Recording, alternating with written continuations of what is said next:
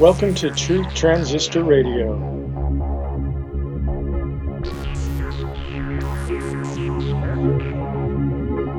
This is the most awesomest podcast of all time. I am your host, Rob Hendrick. This podcast is brought to you by Proverbs 16:18. Pride goeth before destruction. What? Oh, man. Hello, and welcome to episode number 22.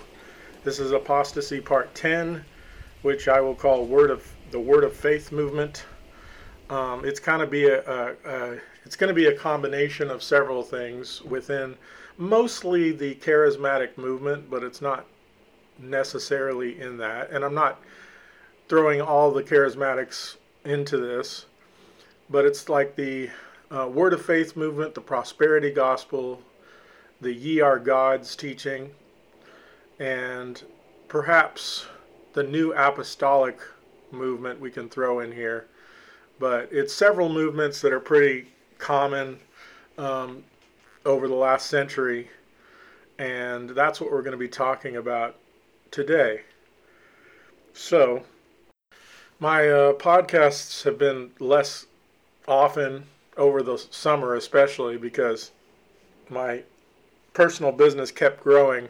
The guy that I trained and hired in May quit on me after a month, so that kind of left me doing things on my own as my business continued to grow, and I was working long hours, and by the time I'd get home, which was usually dark, 8 or 9 o'clock, I had no energy to do this or study for it or, prepare for it.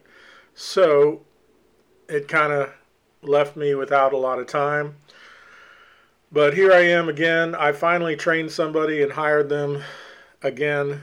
So I have much less hours than I'm dealing with, normal hours for work. Something I've been thinking about, there is a passage in the book of Revelation in chapter 18. It's talking about Mystery Babylon. I'll start in verse 21. It says, "Then a mighty angel took up a stone like a great millstone and threw it into the sea, saying, Thus with violence the great city Babylon shall be thrown down and shall not be found any more. The sound of harpists, musicians, flutists, and trumpeters shall not be heard in you any more. No craftsman of any craft shall be found in you any more, and the sound of the millstone shall not be heard in you any more." If you recall, I believe some of my podcasts on William Cooper in the past episodes, or if you're familiar with my YouTube channel, you might know that I believe that Mystery Babylon is the Illuminati, or the secret societies, the mystery religions of ancient Babylon. But verse 23, it says, "The light of a lamp shall not shine in you any more, and the voice of bridegroom and bride shall not be heard in you any more. For your merchants were the great men of the earth, for by your sorcery all the nations were deceived. And in her was found the blood of prophets and saints and all who were slain on the earth." Now, the word sorcery, I believe, let me just double check this so I don't lie to you, but I believe the word for sorcery there is pharmakia. So I'm going to double check that real quick. So yes, it says, "The great ones of the earth, because by the sorcery, pharmakia, of you were deceived." I'm going to click on pharmakia real quick. Now it's always translated as sorcery in here, but I believe it can also be translated as drugs, pharmacy, and I'm not sure sorcery is definitely a good translation as well, but it just got me to thinking, because I don't know that there's ever been a shutdown worldwide and the amount of control worldwide I'm not here to suggest that anything's fake, that the pandemic is fake or anything like that. I know people close to me who are very healthy people who have gotten very sick from it. Now they've gotten through it. And the people that I know have not been vaccinated, but they have been able to get through it. So there's kind of this lie that if you don't get the vaccine, you'll die, or you'll kill other people for not getting it somehow. But anyway, so I know that there's something real going around that is, a bad flu, basically. And but my point is that I don't know that there's ever been this much control around the world.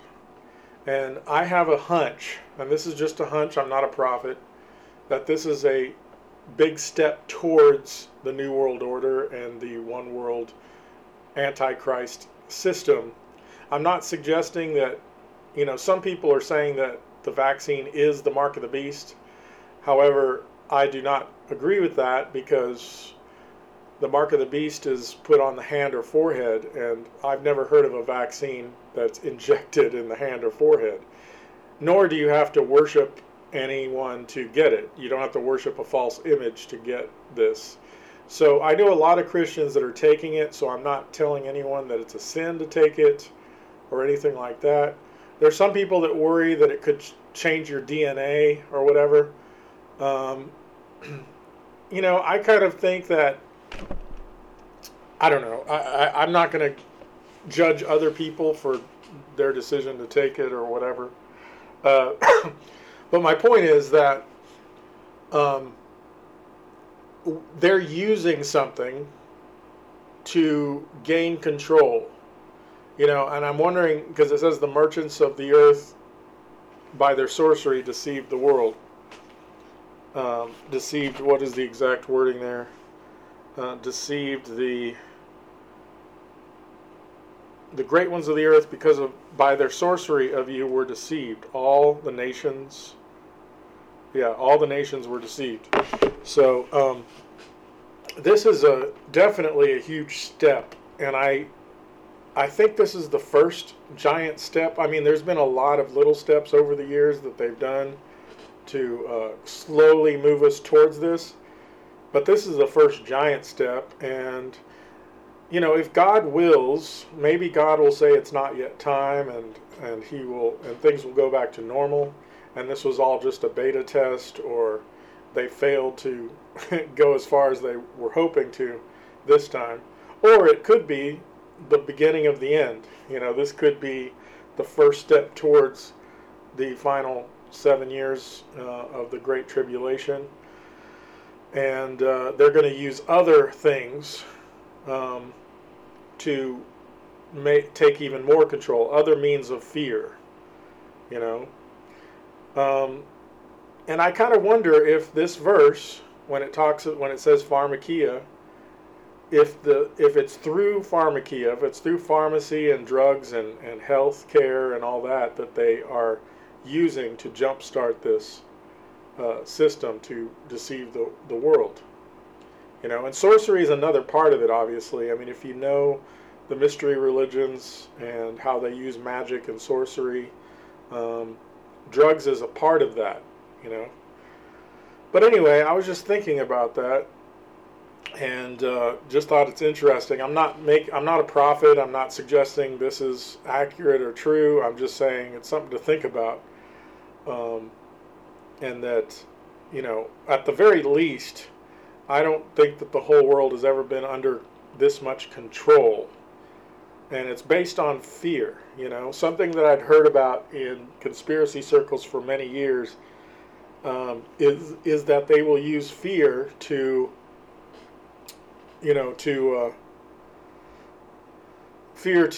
manipulate us, to control us. And sometimes that fear is exaggerated. Sometimes the solution is the good solution through freedom that people could figure out on their own is different than what they tell us the solution is.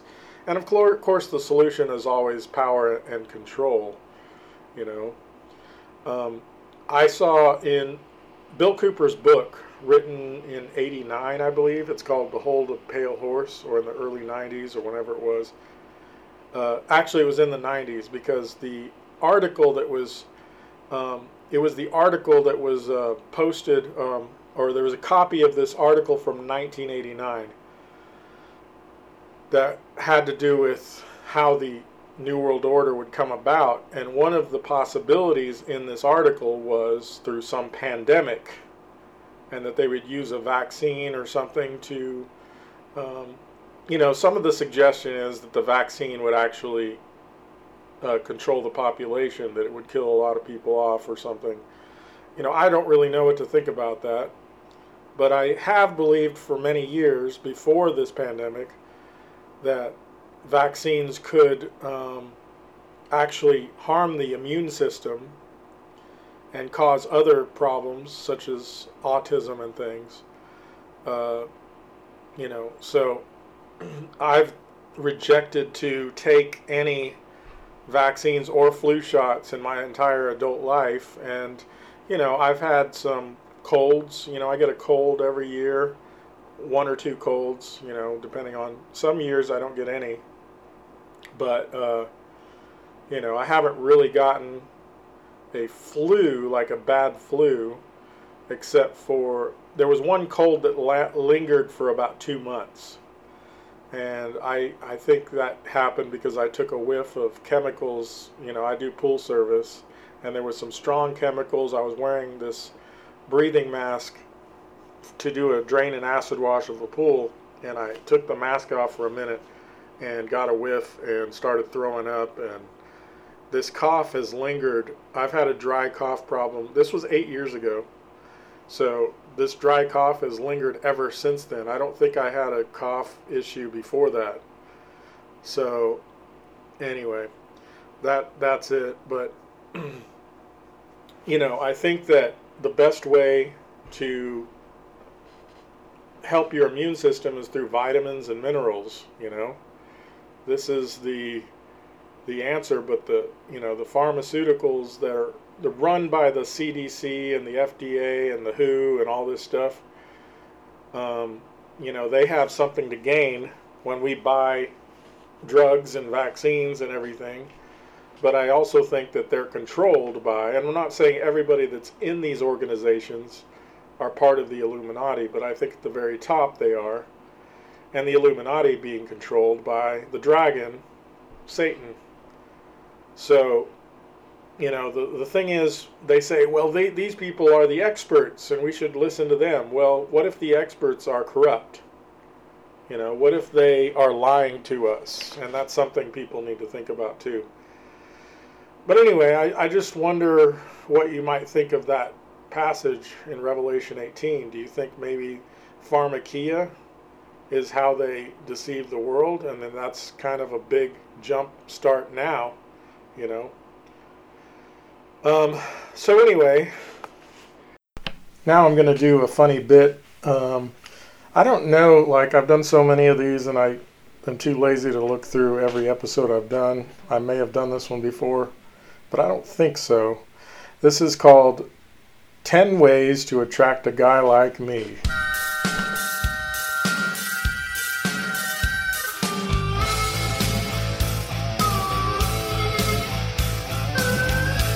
Ladies, if you're interested in a guy like me, who's out of shape, balding, and lower middle class, you needn't look no further, because I'm going to give you 10 ways to attract a guy like me. And you better pay attention, because I'm very particular and there's no compromise.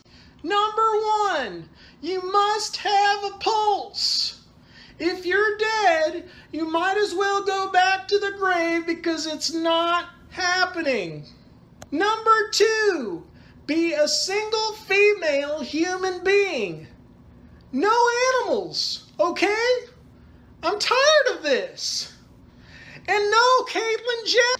Number 3, you must be between the ages of 18 and 125.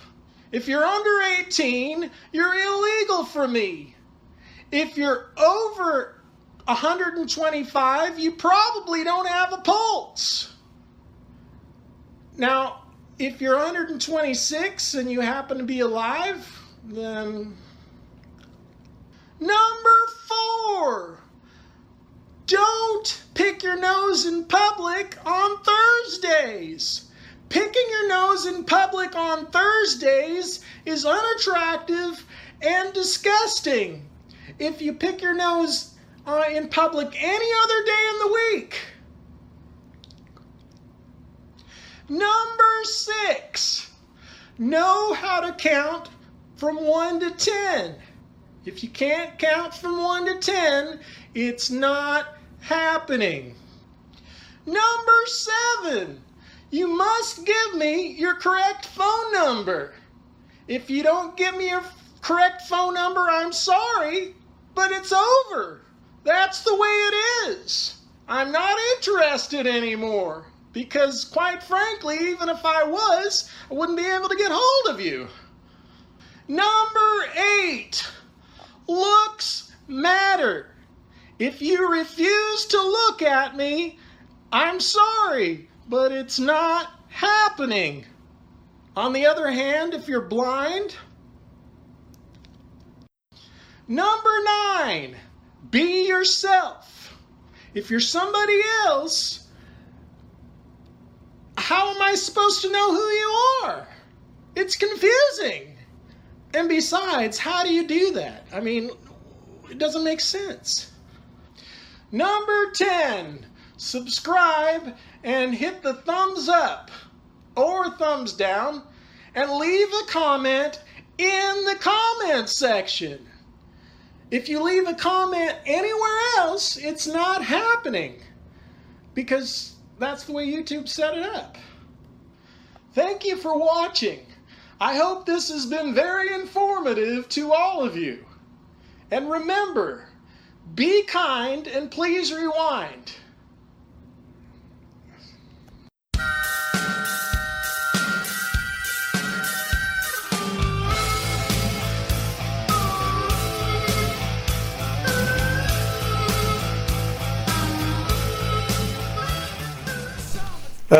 So the music, by the way, is by a Christian rock band called the Resurrection Band, or also known as Rez, R-E-Z. So I can't remember what the name of that song is, but just to give credit where credit is due on that.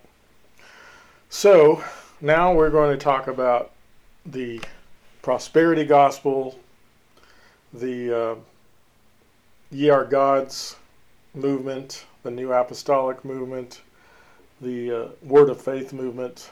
It's mainly called Word of Faith, but they're all kind of lumped together, normally in the charismatic movement. And some of this, like the Word of Faith movement, proclaiming something by faith.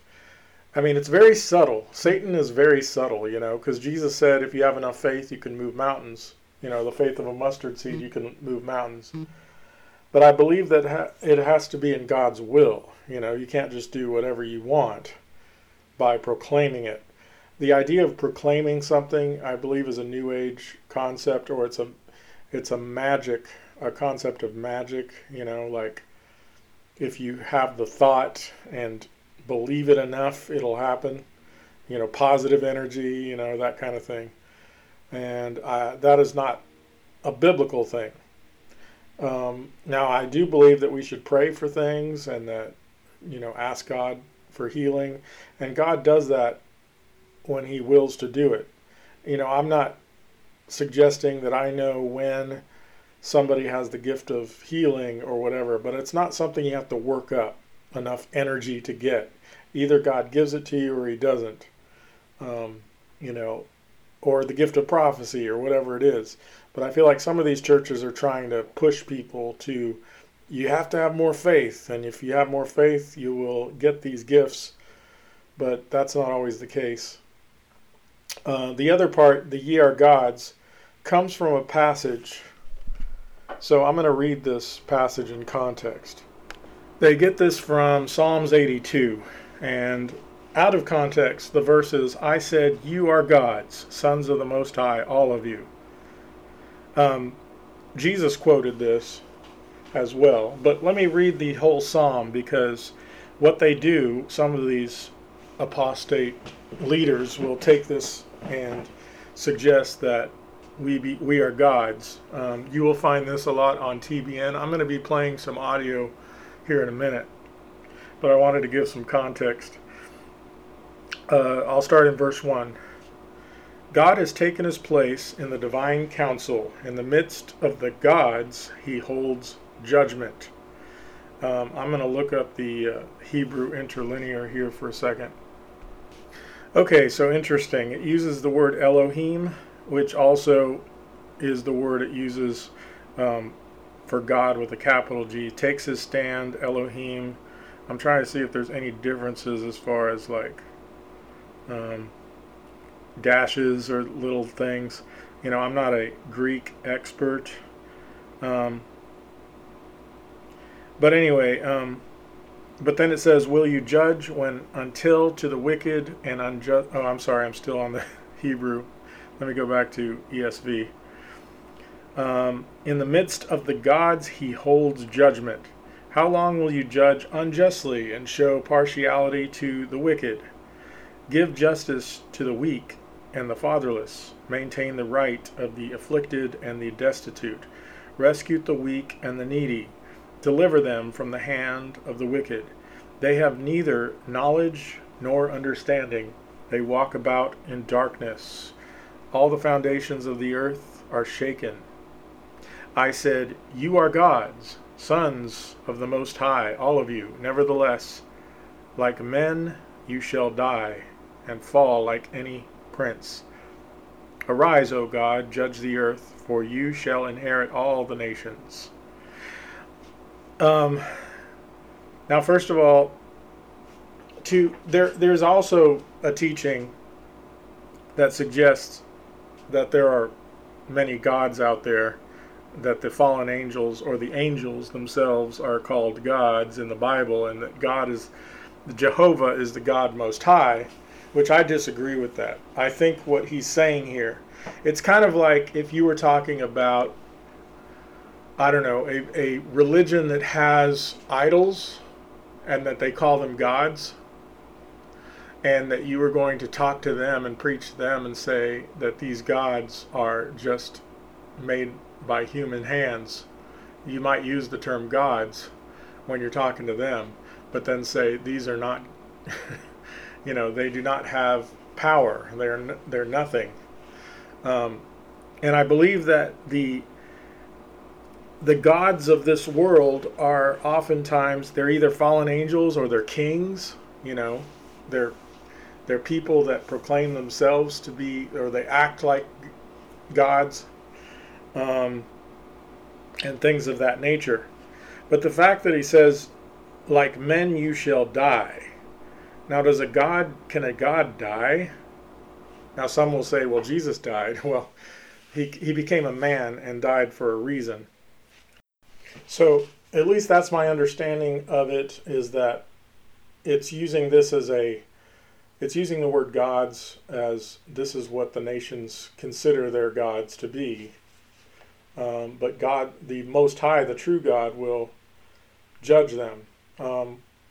And there's people that seem to suggest that there are, maybe I've misunderstood him, but Michael Heiser seems to be one that suggests that there's many gods and there's one Most High God, but I disagree with that, and maybe I'm misunderstanding him. But then there's the apostate movement that preaches that ye are gods, and I think this is out of context. I really believe that it's saying those that people have called their gods, whether it be fallen angels, whether it be idols, whether it be kings, will all be judged by the true God. And there's really only one God. I mean, if that's not what it means, then the Bible contradicts itself, and I don't believe it does. So I just wanted to start with that. And I know there might be people that would attack this view. And it is a difficult passage, but I believe that that's what it means. But let me play some clips from a documentary it's a video, and I'll leave a link below, called Ye Are Gods, Heresy. And you'll hear some pastors saying some things that I think is very apostate. Do you know what else that is settled then tonight? This hue and cry and controversy that has been spawned by the devil to try and bring dissension within the body of Christ, that we're gods. I am a little God. Yes. Yes. I have his name. I'm one with him. I'm in covenant relationship. Yeah. I am a little God. Critics, you are be gone. Anything that he is. Yes. No. Listen to this exposition of Genesis 1, 26 and 27 from Creflo Dollar. Now, in verse 26 and verse 27, God now submits himself to this principle of everything producing after its own kind. And in verse 26 and 27, let's read it out loud. Ready? Read. And God said, let us make man in our image, after our likeness, and let them have dominion over the fish of the sea, and over the fowl of the air, and over the cattle, and over all the earth, and over every creeping thing that creepeth upon the earth. So God created man in his own image. In the image of God created he him. Male and female created he them. Now that's interesting, because if everything produces after its own kind, we now see God producing man.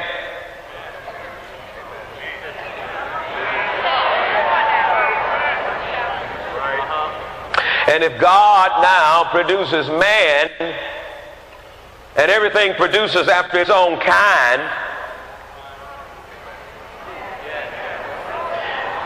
if horses get together, they produce what?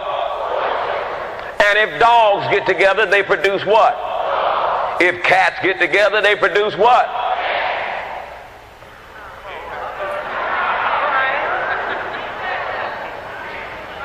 But if the Godhead gets together and say, let us make man, then what are they producing? They're producing gods. Now I got to hit this thing real hard in the very beginning, because I ain't got time to go through all this.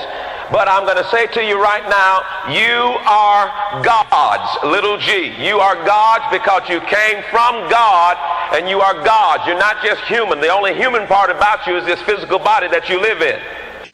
Well, a chicken can't have a dog.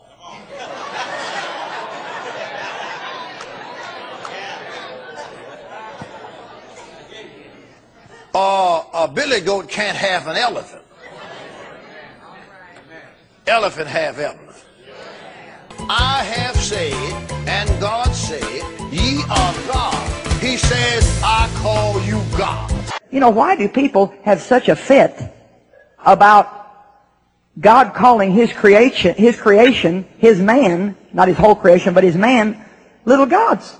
If he's God, what's he going to call them but the God kind? I mean, if you as a human being have a baby, you call it a human kind. If cattle has another cattle, they call it cattle kind. So, I mean, what's God supposed to call us? Doesn't the Bible say we're created in his image? You know who you are? Turn to Psalm 82. This is going to blow your mind real good. Psalm 82:1. God standeth in the congregation of the mighty. That's you. He judgeth among the what? Now, would you please listen to me? This is talking about you. He's telling the gods. Who are the gods? You are. See, I never heard that. Let me ask you this. Hello, you. Are you God's offspring? Then you're not human. So this God-like person inside of Benny Hinn right here has nothing to do with flesh and blood. He's a part of God. He's a little God walking in a little body, saying in Jesus' name. God came from heaven, became a man, made man into little gods, went back to heaven as a man. He faces the Father as a man. I face devils as the Son of God. Jesus said, go in my name, go in my stead. Don't say I have, say I am, I am, I am, I am, I am. Say after me, within me is a God-man. Say it again. Within me is a God-man. Now let's say it even better than that. Let's say I am a God-man. Because you are divine. We got to get you acquainted with your divinity.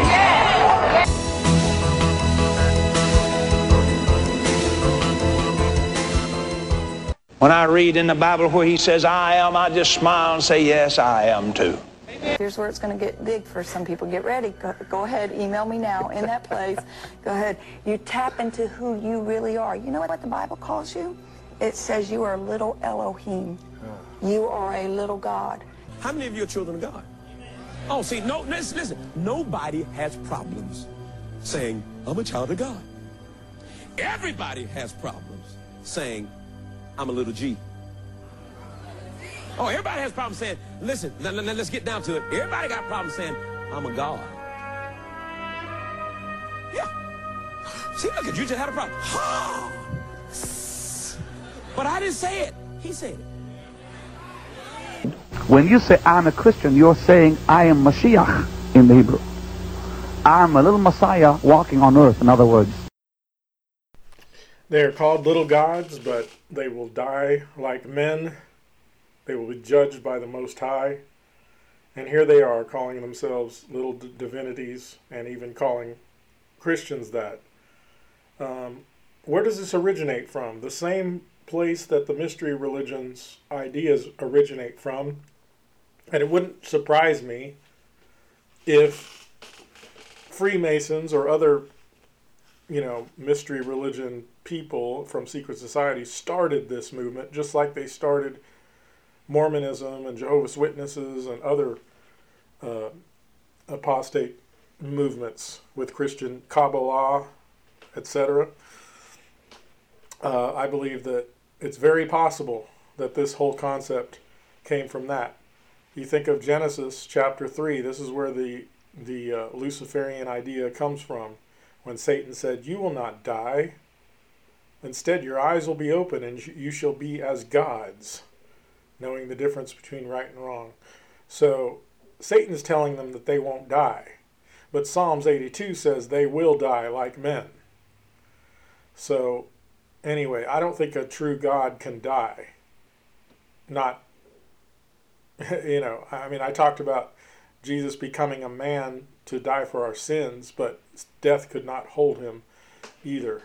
But anyway, so that's the first section, and now I want to talk a little bit about the Word of Faith movement.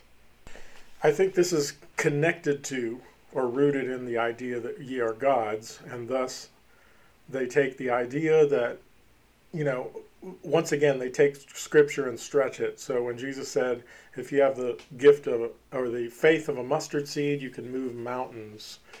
And I don't believe that Jesus is saying you can do whatever you want, whenever you want. I believe that true faith is within God's will. And so that's very important to note. There's a part where Paul was sick and he was praying for healing and God said no, for whatever reason, whatever the ailment was. There was a situation. But anyway, the point is, it's kind of if ye are gods, if you are really gods, you can do whatever you want, and you just have to proclaim, those things. Just like when God created the heavens and the earth, and he said, let there be, and it was, right? So they're trying to stretch that into what faith is. So anyway, let's listen to some of this, and I'll leave a description. I'll leave a link to what this audio is from below. The Word of Faith movement. In many of today's charismatic and Pentecostal churches, you'll see the Word of Faith movement. Let's define and explain this teaching. The Word of Faith movement teaches that you as a believer have the power of faith to speak things into existence, just as Yahweh spoke things into existence in Genesis. You just need to really believe it, and your desires will come true. This is unbiblical and blasphemous, for it's pretty much New Age metaphysics with Christianity sprinkled on top. Galatians 1:9. As we said before, so say I now again. If any man preach any other gospel unto you than that ye have received, let him be accursed. The father of the Word of Faith movement was Kenneth Hagin. He passed away in 2003, but the movement continues with names like Benny Hinn, Kenneth Copeland, T.D. Jakes, Joyce Meyer, and Joel Osteen. Keep those names in mind because you'll find their books all over the Christian section of the local bookstore. Be sure to avoid them and tell others to do likewise. These men are false teachers, preaching a blasphemous message and a false gospel. 1 Thessalonians 5:21. Prove all things, hold fast that which is good. The Bible teaches that only God has the power to bring things into existence. 1 Samuel 2, verse 6 and 7. The Lord killeth and maketh alive. He bringeth down to the grave and bringeth up. The Lord maketh poor and maketh rich. He bringeth low and lifteth up. The Bible also teaches that when you have a need or a desire, you are to pray and seek God's will in any particular situation. Luke 22, verse 42, Yeshua said, Nevertheless, not my will, but thine be done. God isn't always going to give you what you want. Perhaps His will is for you to struggle for a season and face diversity, and it's all for the glory of His name. The Christian life isn't this get-rich and successful program. We live by God and His Word and His will. Everything else comes second to none. 1 John 5:14. If we ask anything according to His will, He heareth us. And Yeshua said it best when being tempted. Mark 4, verse 3 and 4. And when the tempter came to him, he said, If thou be the Son of God, command that these stones be made bread. Sound familiar? But he answered and said, It is written, Man shall not live by bread alone, but by every word that proceedeth out of the mouth of God. If you practice and follow this false gospel, repent and hear the true gospel. You are but a clump of mud. You can do nothing without Yahweh. The truth is, we are mortal, and we are dead in our sins. But the good news is this. Yahweh, our Father, has provided a way of salvation in order for us to coexist with Him in the everlasting kingdom to come. And that's through His Son, Yeshua, the Messiah. John 11, verse 25. Yeshua said unto her, I am the resurrection and the life. He that believeth in me, though he were dead, yet shall he live. To look deeper into these false doctrines, I recommend looking into the Strange Fire Conference led by John MacArthur. It can easily be found on YouTube. Please share and subscribe if you enjoyed this video. Thank you, and shalom. Okay, we'll take a music break here now, and I'm going to play a song by a band. I don't even know if they're still around, but I think you can find it on iTunes. This is a group called All Delighted People. They were friends of mine here in the Dallas-Fort Worth area that, I heard probably 7-8 years ago, so I don't even know if they're still around. But anyway, look it up, All Delighted People. I'll try to leave a link if there is something for people to listen to. And this song is called Hallelujah.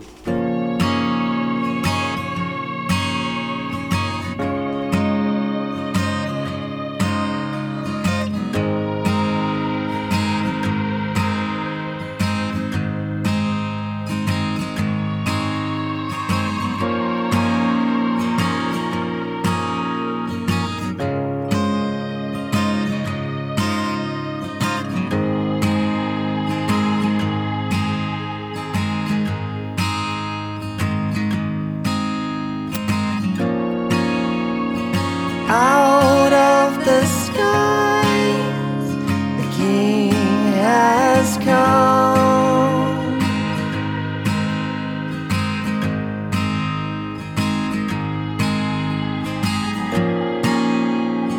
From death's grave rose the Holy Son.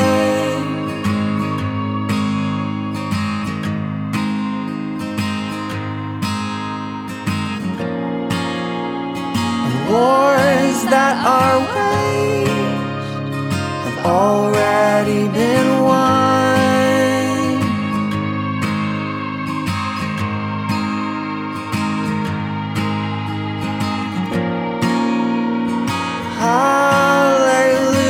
Hallelujah to the only one.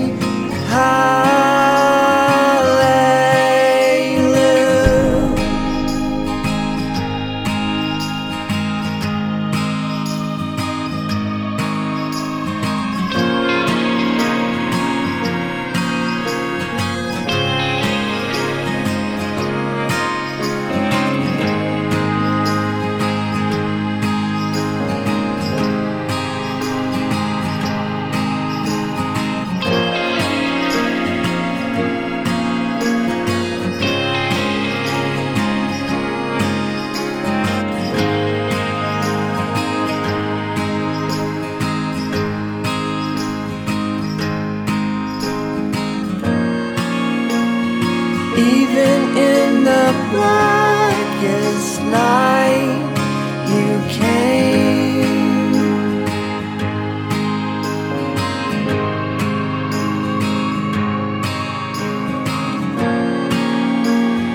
Your light exposed the sin and shame.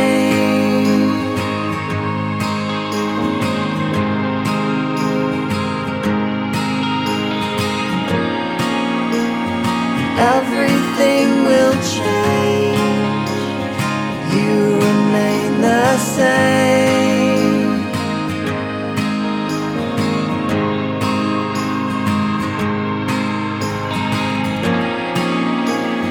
Praise and honor to the greatest name.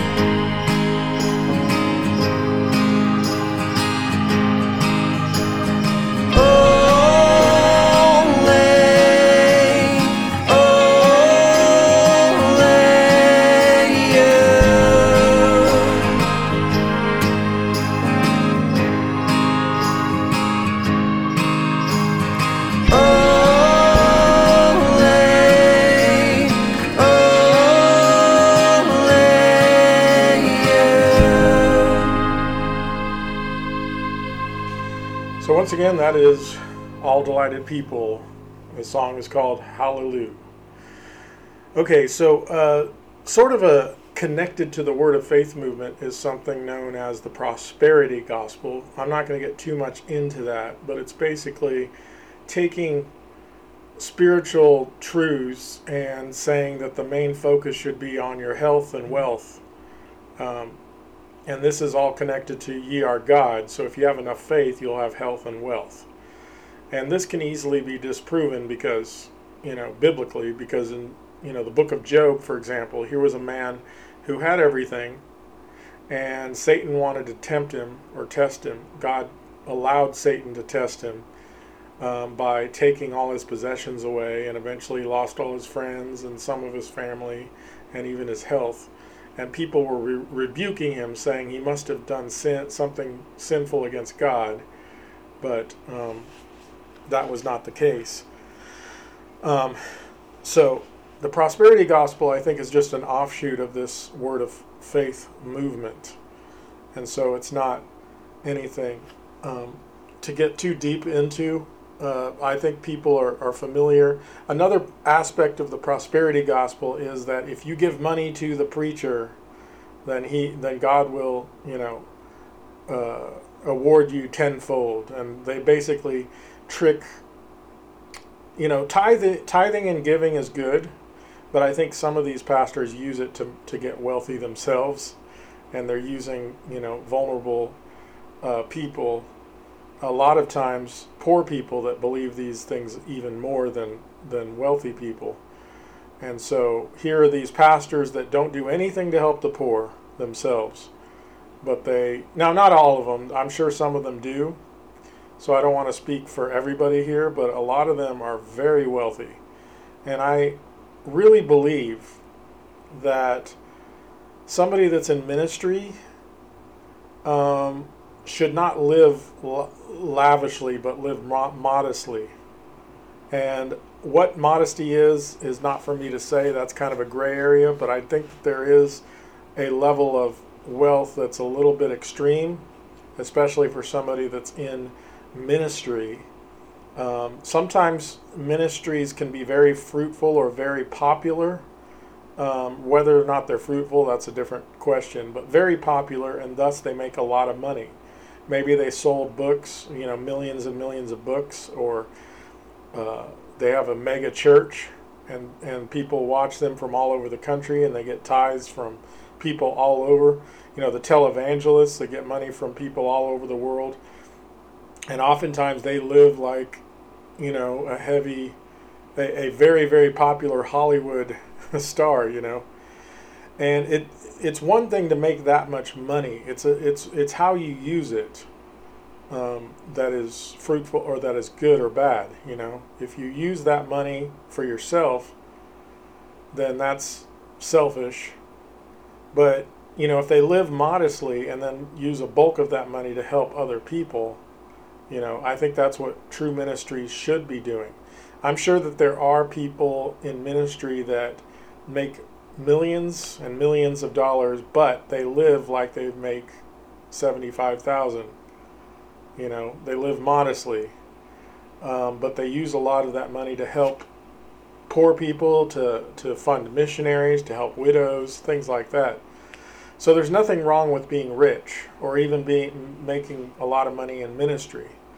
But at the very least, there needs to be accountability. But the other thing is this idea of preaching this health, wealth doctrine, and they're missing the entire point of the gospel. They use this verse, once again, a verse that they take and twist it, that says, "By his stripes we were healed." The verse is talking about the stripes of Jesus. Let me find the exact verse so that you can look it up yourself. This is actually an Old Testament verse, Isaiah 53:5. It's a prophetic verse. It says, "But he was wounded for our transgressions. He was bruised for our iniquities. The chastisement of our peace was upon him, and by his stripes we are healed." Now in the context here, wounded for our transgressions, for our sins. He was bruised for our iniquities. Once again, our problems that we, our sin, this is clarified in the New Testament that by the blood of Jesus we have been saved. So when it's talking about healing, it's talking about spiritual healing, not physical healing. In fact, a lot of the early church believers suffered quite a bit. A lot of times it was from the hands of the Jewish leaders or the Roman leaders later on. And so there's kind of this, and Jesus said, "Blessed are the meek, blessed are those who suffer for my sake." Jesus promised that his church, his people would go through tribulation. Right, so suffering is a part of life, and is a part of this worldly system that we're in, and we are here mainly to spread the gospel. But one day we will die. We will have, the promise for health and wealth is actually in the new body when we are resurrected, not in this life. This life includes suffering because it's full of sin. So that's basically what I have to say on the prosperity gospel. Now, when it comes to the prosperity gospel and the ye are gods thing, oftentimes it only appeals to the leaders. In most of these churches where they preach these things, it's the leaders that are the gods, or the shepherds, and the rest of the people are the sheep.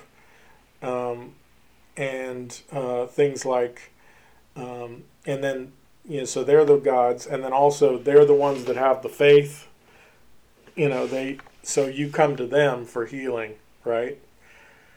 So this kind of is going to be an introduction, the end of this podcast, to what we're going to be talking about next time, and it's the New Apostolic Reformation. Now, we're going to get deeper into that in the next episode, but right now, in connection to what we're talking about, how one of the major things is that the New Apostolic Reformation wants the to renew. Let me see what it says here in Wikipedia. A movement which seeks to establish a fifth branch within Christendom. Mainly, I want to focus on this last sentence here. the restoration of the lost offices of church governance, namely the offices of prophet and apostle. Now, there's different views on apostles and all that, but I do believe that there are prophets today. I do believe that there might be apostles today. I believe apostle was a missionary. Some people believe it was specific to those in the first, called directly by Jesus to be apostles in the first century. But I believe that they have redefined it to be something of like a power position, and as we were talking about before, not to lord over others. And, that's just one denomination, there's more. I mean, I don't know if it's the name of the denomination or if that's something that an apologist has called it, or if it's just a general term for these kind of movements. And like I said, the Ye Are Gods and the prosperity gospel is not just in the charismatic movement, and not all charismatics agree with that. And same thing with this New Apostolic Reformation, which I'm not exactly sure if that's what they call themselves or if that's what the apologists call them. Let me see here. But yeah, so I think it's just this idea that that is actually in other circles, like Stephen Anderson, who is an independent Baptist. Not even, he speaks out against charismatics, but I think he fits with where I'm going here at the end of this episode, because he's very authoritarian, and what he says goes in his church. I think this is very important and reminiscent. I don't think I could ever stay at a church where the leadership is overpowering. It's one thing for them to say, I don't, they find a lack of wisdom and maybe a Bible study, or they would suggest, don't teach that, that's unbiblical, and this is why. But the church, that I go to is they encourage the people in the church to start ministries. And although, the elders are basically there as examples, and I guess you could say watchmen, to be sure that nobody goes apostate, unbiblical in whether it's teaching or what have you, or leading people astray. But generally speaking, when it comes to people wanting to start ministries, they are hands off, and they encourage that. They encourage people to do that. In other churches, they don't encourage that. You have to do it through their system, right? And it becomes very controlling. And there's different aspects of this. Like there's a church, a mega church, the Village, which doctrinally speaking is very good. But I've heard that once you join in and you're connected to it, they basically control everything. Like they control your bank account. If you want to not control your bank account, but they can see everything that you're doing with that. If you want to change jobs, you have to get permission. I've heard of testimonies like this, and this is a theologically sound church. But I don't think that churches should have this much control over people. I think it's abusing that position. It's one thing to have accountability. It's another thing to be controlled. And I think that's one step away from a cult. I'm just being honest. I'm not suggesting that the Village is a cult. I was involved in one of the home groups, but I never really joined. I had no issues when I was there, but I was just kind of a visitor, going to a home group and going to the services.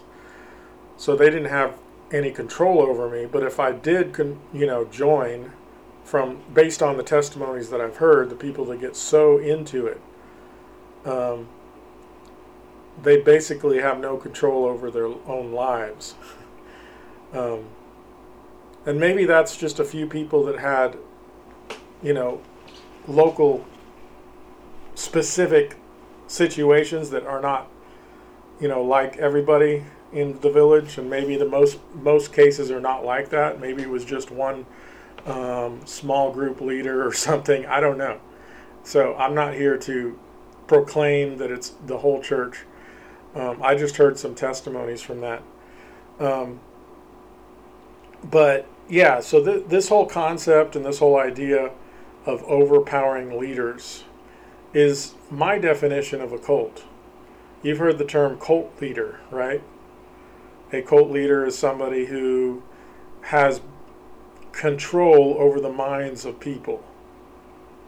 And they will get mad if people ask questions or think or correct, Whereas a good leader should be open to correction, should have the humility.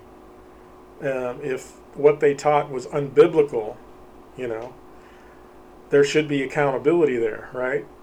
So that's one reason why I believe in the plurality of leaders in a church, is the accountability. Now, our church does not have a senior pastor. We have different men that will preach on different Sundays. I'm not one of the leaders. I'm just saying the church that I attend. So I don't want it to sound like it's my church. But different people will preach on different Sundays. There's not like a senior pastor. Now, there is one person that is kind of the organizer, administrator, and sets up topics, and the people that volunteer, or the men that volunteer or are chosen to teach on a subject will teach on that subject. But they're not really told exactly how to do it. But the idea is that everybody in the church has the Holy Spirit. And so it shouldn't be manipulated to the nth degree to where everything that that is taught is already written up for you. And that's one reason we also have open pulpit every Sunday during the worship service, to give the Holy Spirit a chance to lead people and to share things that are on their heart. But one of the issues, besides the lack of accountability for a senior pastor that I've noticed, is that sometimes, even though a pastor that is under accountability and teaches sound doctrine, there is a danger oftentimes where some people in the congregation, and I'm not saying even most, but some, maybe in other cases most, but people in the congregation can idolize that person, and it's their church. They think of it, the face of the church is this senior pastor, and this is why I go. And if that senior pastor retired or stepped down or whatever, that they would leave that church and look for another pastor that they like. So it's not about the community, the fellowship with other believers. It's about, it's about that senior pastor. So, sorry, I didn't mean to get deeply into that, because that's going to be another podcast. So I've kind of given an introduction to two different ideas of the New Apostolic Reformation, and also a true church leadership, what it should be like. But that was just sort of mainly focused on the idea of a cult leader, and how some of these things go, these prosperity church leaders and word of faith church leaders and things, or ye are gods. Somehow they believe that they are anointed to kind of be shepherds over the rest of us, or gods over the rest of us somehow. So this is once again the Word of Faith Movement is the title of this one, and hope you have a wonderful day. This is the most awesomest podcast of all time. I'm your host, Rob Hendrick. This podcast is brought to you by Proverbs 16:18. Pride goeth before destruction. What? Oh, man.